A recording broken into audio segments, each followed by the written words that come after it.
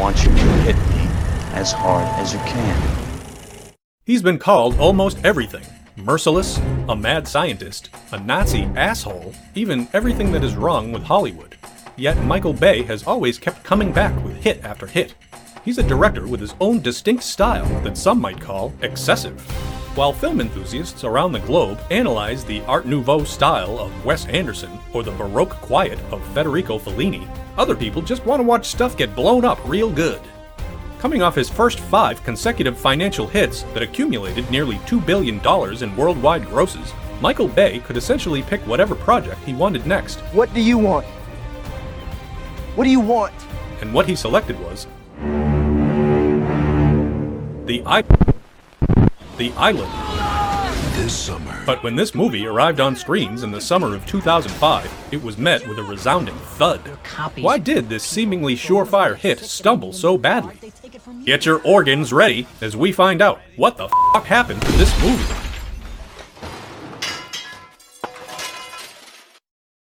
When Michael Bay was just a kid, he took his mother's 8mm camera, a toy train, and some firecrackers, and filmed his first explosion, resulting in a fire department call for a scorched bedroom. At age 15, he interned for George Lucas, and was in charge of filing storyboards for Raiders of the Lost Ark, the film he credits for truly igniting his passion to become a director. Bay attended Wesleyan College in Connecticut, where he and future producing partner Brad Fuller quickly realized they didn't quite fit in with the other film majors. They appreciated more mainstream movies, which their fellow students saw as a lesser form of entertainment. You filthy little mudblood. After graduating, Bay found work directing music videos for artists like Meatloaf and Aerosmith, along with the infamous Divinyls song, I Touch Myself. As a commercial director, Bay would create the first ever Got Milk advertisement, and would win acclaim for his work, including a Directors Guild of America award. These early accolades put him on the radar of Uber producer Jerry Bruckheimer and his partner Don Simpson. The pair hired Bay for the Will Smith, Martin Lawrence buddy cop flick Bad Boys, for which Bay only made a reported $125,000. He actually gave back $25,000 to Sony. Do you think of how much? To pay for a shot he desperately wanted for the finale, which is Michael Bay in a nutshell. The shots matter more than the money. Although, on future films, Bay would wisely choose to decline an upfront fee in exchange for lucrative back-end deals, which have netted him over $50 million on certain films. After Bad Boys 2 was released in 2003, Bay wanted to take a bit of time to determine his next project. One day, the phone rang, and on the other end was Steven Spielberg. The Hollywood heavyweight told Bay he was a very talented filmmaker. Spielberg had just received an excellent script that he thought was perfect for Bay, but it was time sensitive and he needed an answer by the next day, or it would go out to the town. Bay finished reading the script at 3:30 in the morning, and he was in. The Island would be his next film. Now, here's where things get interesting. For starters, Spielberg had previously developed an unmade Tom Cruise project based on Michael Marshall Smith's novel Spares, about a facility where human clones are bred for organ donation and a security guard who assists in the escape of several clones. With such a similar sounding premise, it seems odd that Spielberg wouldn't just grab The Island for his own to-do pile for whenever his schedule cleared. But there's more to it. Allegedly, one of the other projects Bay was potentially being considered for at the time was an adaptation of The Tripods, a series of novels about an attack by giant 3-legged extraterrestrial machines. Obviously, this familiar concept could have conceivably been competition for Spielberg's own War of the Worlds project he was then still developing. And so the rumor is that Spielberg essentially Jedi mind-tricked Bay into making The Island, thus allowing himself to concentrate on his own alien invasion movie unopposed. Understandably, Bay was not pleased to learn about this tactic, especially when The Island became a box office stiff, while War of the Worlds made $600 million that same summer. One for you and 1, 2 for me. And so, Transformers was supposedly an olive branch to Bay from Spielberg. Anyway, whether or not there's any truth to that story, Bay did eventually discover that his longtime producer, Jerry Bruckheimer, had initially turned down the script for The Island himself. Coincidentally, or perhaps not, the two haven't made a film together since. The original draft of The Island was set 100 years in the future, but due to budgetary reasons, and to make the story feel more relevant, they settled on a closer dystopian future, which is actually now our past, the year 2019. The movie follows a group of people living in a sterile underground facility, safe from the contaminated air outside, while they await a chance to go repopulate the pathogen-free zone of the title. Two of these residents discover this miraculous destination is just a lie, and they are actually clones created to have their body parts harvested for wealthy genetic sponsors. When she received the script, Scarlett Johansson was making the drama match point and was looking for a change in the roles she was taking. She immediately signed up for a chance to work with Michael Bay, saying she wanted to do a big-budget action movie, and Bay was one of the few directors who can do them right. Of course, just a few years later, Johansson would be an action movie regular. Her clone character was also originally written as pregnant and an asthmatic, so clearly that was changed to better suit her action debut. Hello there. For her clone partner, Bay chose Ewan McGregor for what he describes as his boyish wonderment, comparing him to Nicolas Cage. The decision to make McGregor's human counterpart a boat designer was inspired by Bay receiving yacht brochures in the mail. Even though he had no desire to ever purchase a yacht, he found the designs to be beautiful. The Island had a relatively short span from when it was greenlit to the moment cameras began rolling in October 2004. With a firm release date set for July 2005, there wasn't a lot of time for pre-production. This actually suited Bay's approach, as he likes to improvise shots during filming. When he steps on set, he wants to start rolling immediately, and his run-and-gun philosophy results in as many as 40 shots a day. Cinematographer Mauro Fiore said that sometimes Bay would give them just 5 minutes notice to rearrange the cameras and lights to accommodate his impulses. While storyboards and pre-visualizations were made for complex sequences, the cast and crew quickly learned that the Bay style of making a movie is to always be shooting. As Johansson commented, "I don't know when he eats, when he sleeps, or when he goes to the bathroom, he never takes a break." Despite Bay's improvisational methods, the extravagant stunts were planned and performed with safety as the priority. But for some, the production was still pretty dangerous, particularly for scenes involving the high-speed jet bikes. Scarlett Johansson said she almost lost an eye shooting the sequence, while McGregor claimed the rig was the source of serious testicular abuse, stating, "I thank my lucky stars I already have 2 children." And an extra was almost seriously injured when the heroes crashed through an office building and he failed to dodge the oncoming vehicle. Even Michael Bay himself was not safe from near-death experiences on the set. In another scene with the flying motorcycle, Bay was getting a low-angle shot when the crew began screaming and motioning for the director to move, and he narrowly dodged a speeding support pole before it took his head off. Without the crew's warning, The Island would have been the very last Michael Bay film. And it wasn't just humans, or clones, that were in harm's way. During that climactic highway chase scene, a $600,000 camera was demolished when a vehicle slammed into a concrete barrier. Many shots for the chase sequence were captured using a camera vehicle dubbed the Baybuster, which could crash into other cars at 60 miles an hour without harming crew or equipment. The idea for the highway chase came to Bay when he was driving behind a truck transporting huge train wheels, and he thought to himself, "Wow, that looks incredibly dangerous." It's no surprise that was a light bulb moment for the maestro of mayhem, inspiring one of the most insane chase sequences ever put on film. Bay even liked it so much he would repurpose some of the footage for Transformers: Dark of the Moon. Bay found that making The Island was challenging, as it was contrary to his more bombastic instincts.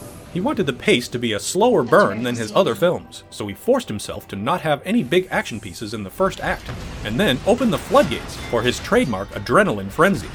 This is something critics noted, with many praising the first half of the movie as a nuanced look at the morality of cloning, with the second half filled with the expected pyrotechnic spectacle of a Michael Bay action movie. The director admitted he had some doubts when they shot an early scene where McGregor and Johansson approach a destroyed building in dirty white tracksuits. He thought, "Oh my god, this is a very funny sci-fi movie. How is this gonna work?" But when Bay showed dailies to producer Steven Spielberg, Spielberg commented that McGregor resembled a young Harrison Ford, which boosted Bay's confidence level. Of course, it seems like no Michael Bay film is complete without an awkward romantic moment. But The Island was a little different. On the day of her sex scene, Scarlett Johansson refused to leave her trailer. Bay assumed she had an issue with the scene as a whole, but when he visited her to discuss, he was surprised when she told him she hated the wardrobe for the scene and wanted to go nude. Bay had to explain that they were aiming for a PG-13 rating.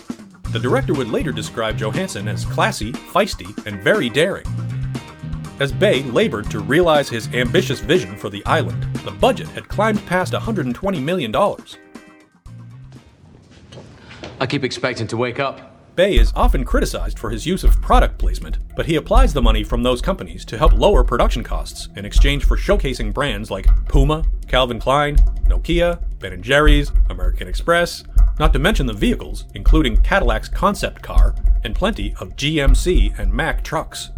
But this wasn't making enough financial impact for DreamWorks, so Bay had to approach Warner Brothers to split the production cost in exchange for international distribution.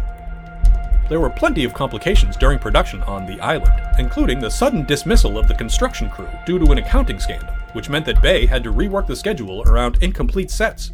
Powerful California rainstorms and other unforeseen circumstances caused expensive filming delays. For the scene with McGregor and Steve Buscemi's character in the facility basement, Bay filmed at a Los Angeles power plant he thought was unused. But on the day they shot, LA had a severe power outage and tapped that plant for backup power, creating an overwhelming racket and an interior temperature of 110 degrees. The clock was ticking, and the July release date was looming. Ewan McGregor wasn't available to travel to LA for critical reshoots, and Bay had to remotely direct him in London using a local British crew. With post-production working on an accelerated timeline, some visual effects would not be completed before the opening, and scenes would have to be scrapped. And finished shots were not ready in time for use in advertisements. Even worse, when it did come time to market the film, no one really knew how. Was it a cerebral sci-fi film that questions the ethics of cloning? Was it a big summer popcorn action movie? DreamWorks went with option B, playing up the action with little revealed about the actual plot. The late-stage marketing was a source of frustration and anxiety for Bay, who was disappointed in the promotional direction and complained that the poster made Johansson look like a porn star. The Island opened in North America on July 22, 2005, and it bombed, pulling in less than $36 million, a fraction of Bay's previous releases. International box office was a different story, but unfortunately the combined $162 million worldwide total was no match for the film's high production budget. At the time of the movie's failure, heads of DreamWorks' film department, Walter Parkes and Laurie MacDonald, put some of the blame on the lead actors, believing that McGregor and Johansson simply weren't big enough names to headline a film of that magnitude, even harshly saying they might be superstars of the future, but not the present. But in hindsight, many people, including Bay, have said the movie failed for two main reasons: the title and the marketing. Audiences were expecting to see an island in a movie called The Island, and yet, throughout the film's entire 136-minute runtime, it doesn't exist. Instead of visiting this fictional haven, characters are actually just going upstairs to have their vital organs removed. It's kinda like when parents tell children their ailing pet went to live on a farm upstate. Sorry, Baxter. Bay also felt the domestic marketing for the film really dropped the ball, resulting in the poor North American box office. A poll, taken shortly after the movie came out, indicated that the target audience had no idea it was even released. Bay thought the international marketing by Warner Brothers was far superior in selling the movie, and that was why it performed so much better overseas. Others have pointed out that the film was promoted as a completely original concept in a summer of remakes and reboots, but was actually more like a genetic combination of Logan's Run, George Orwell's 1984, Ray Bradbury's Fahrenheit 451, and George Lucas's THX 1138. Yet the most striking similarities were to the 1979 B-movie thriller Parts: The Clonus Horror, prompting the makers of that film to file a lawsuit against DreamWorks, alleging copyright infringement, citing over 100 points of similarity between the two films. DreamWorks attempted to have it thrown out of court, but a judge determined there was sufficient merit for the case to proceed. Ultimately, DreamWorks settled out of court for a reported 7 figures. Since that box office disappointment, Michael Bay has continued to excel in his signature overkill with the massively lucrative Transformers franchise, and he makes no apologies for his films. Bay actually credits musicals like West Side Story as big inspirations, in that you don't have to be tied to absolute reality to make an entertaining film, but can use form and style as a way to tell your stories. For the audiences that have propelled his output to nearly $9 billion in worldwide revenue, Bay's exaggerated style is a welcome form of high-octane entertainment. And still, even the most hardened Bay critic will look back at the first half of The Island and see a story that asks some deep intellectual questions. Why is everyone wearing white all the time? It's impossible to keep clean. And they will realize that within Michael Bay is potential to make a film that wants the audience to do more than just turn off our brains and enjoy. One that makes us look inward at how we live our own lives. And then Michael Bay will blow it all up.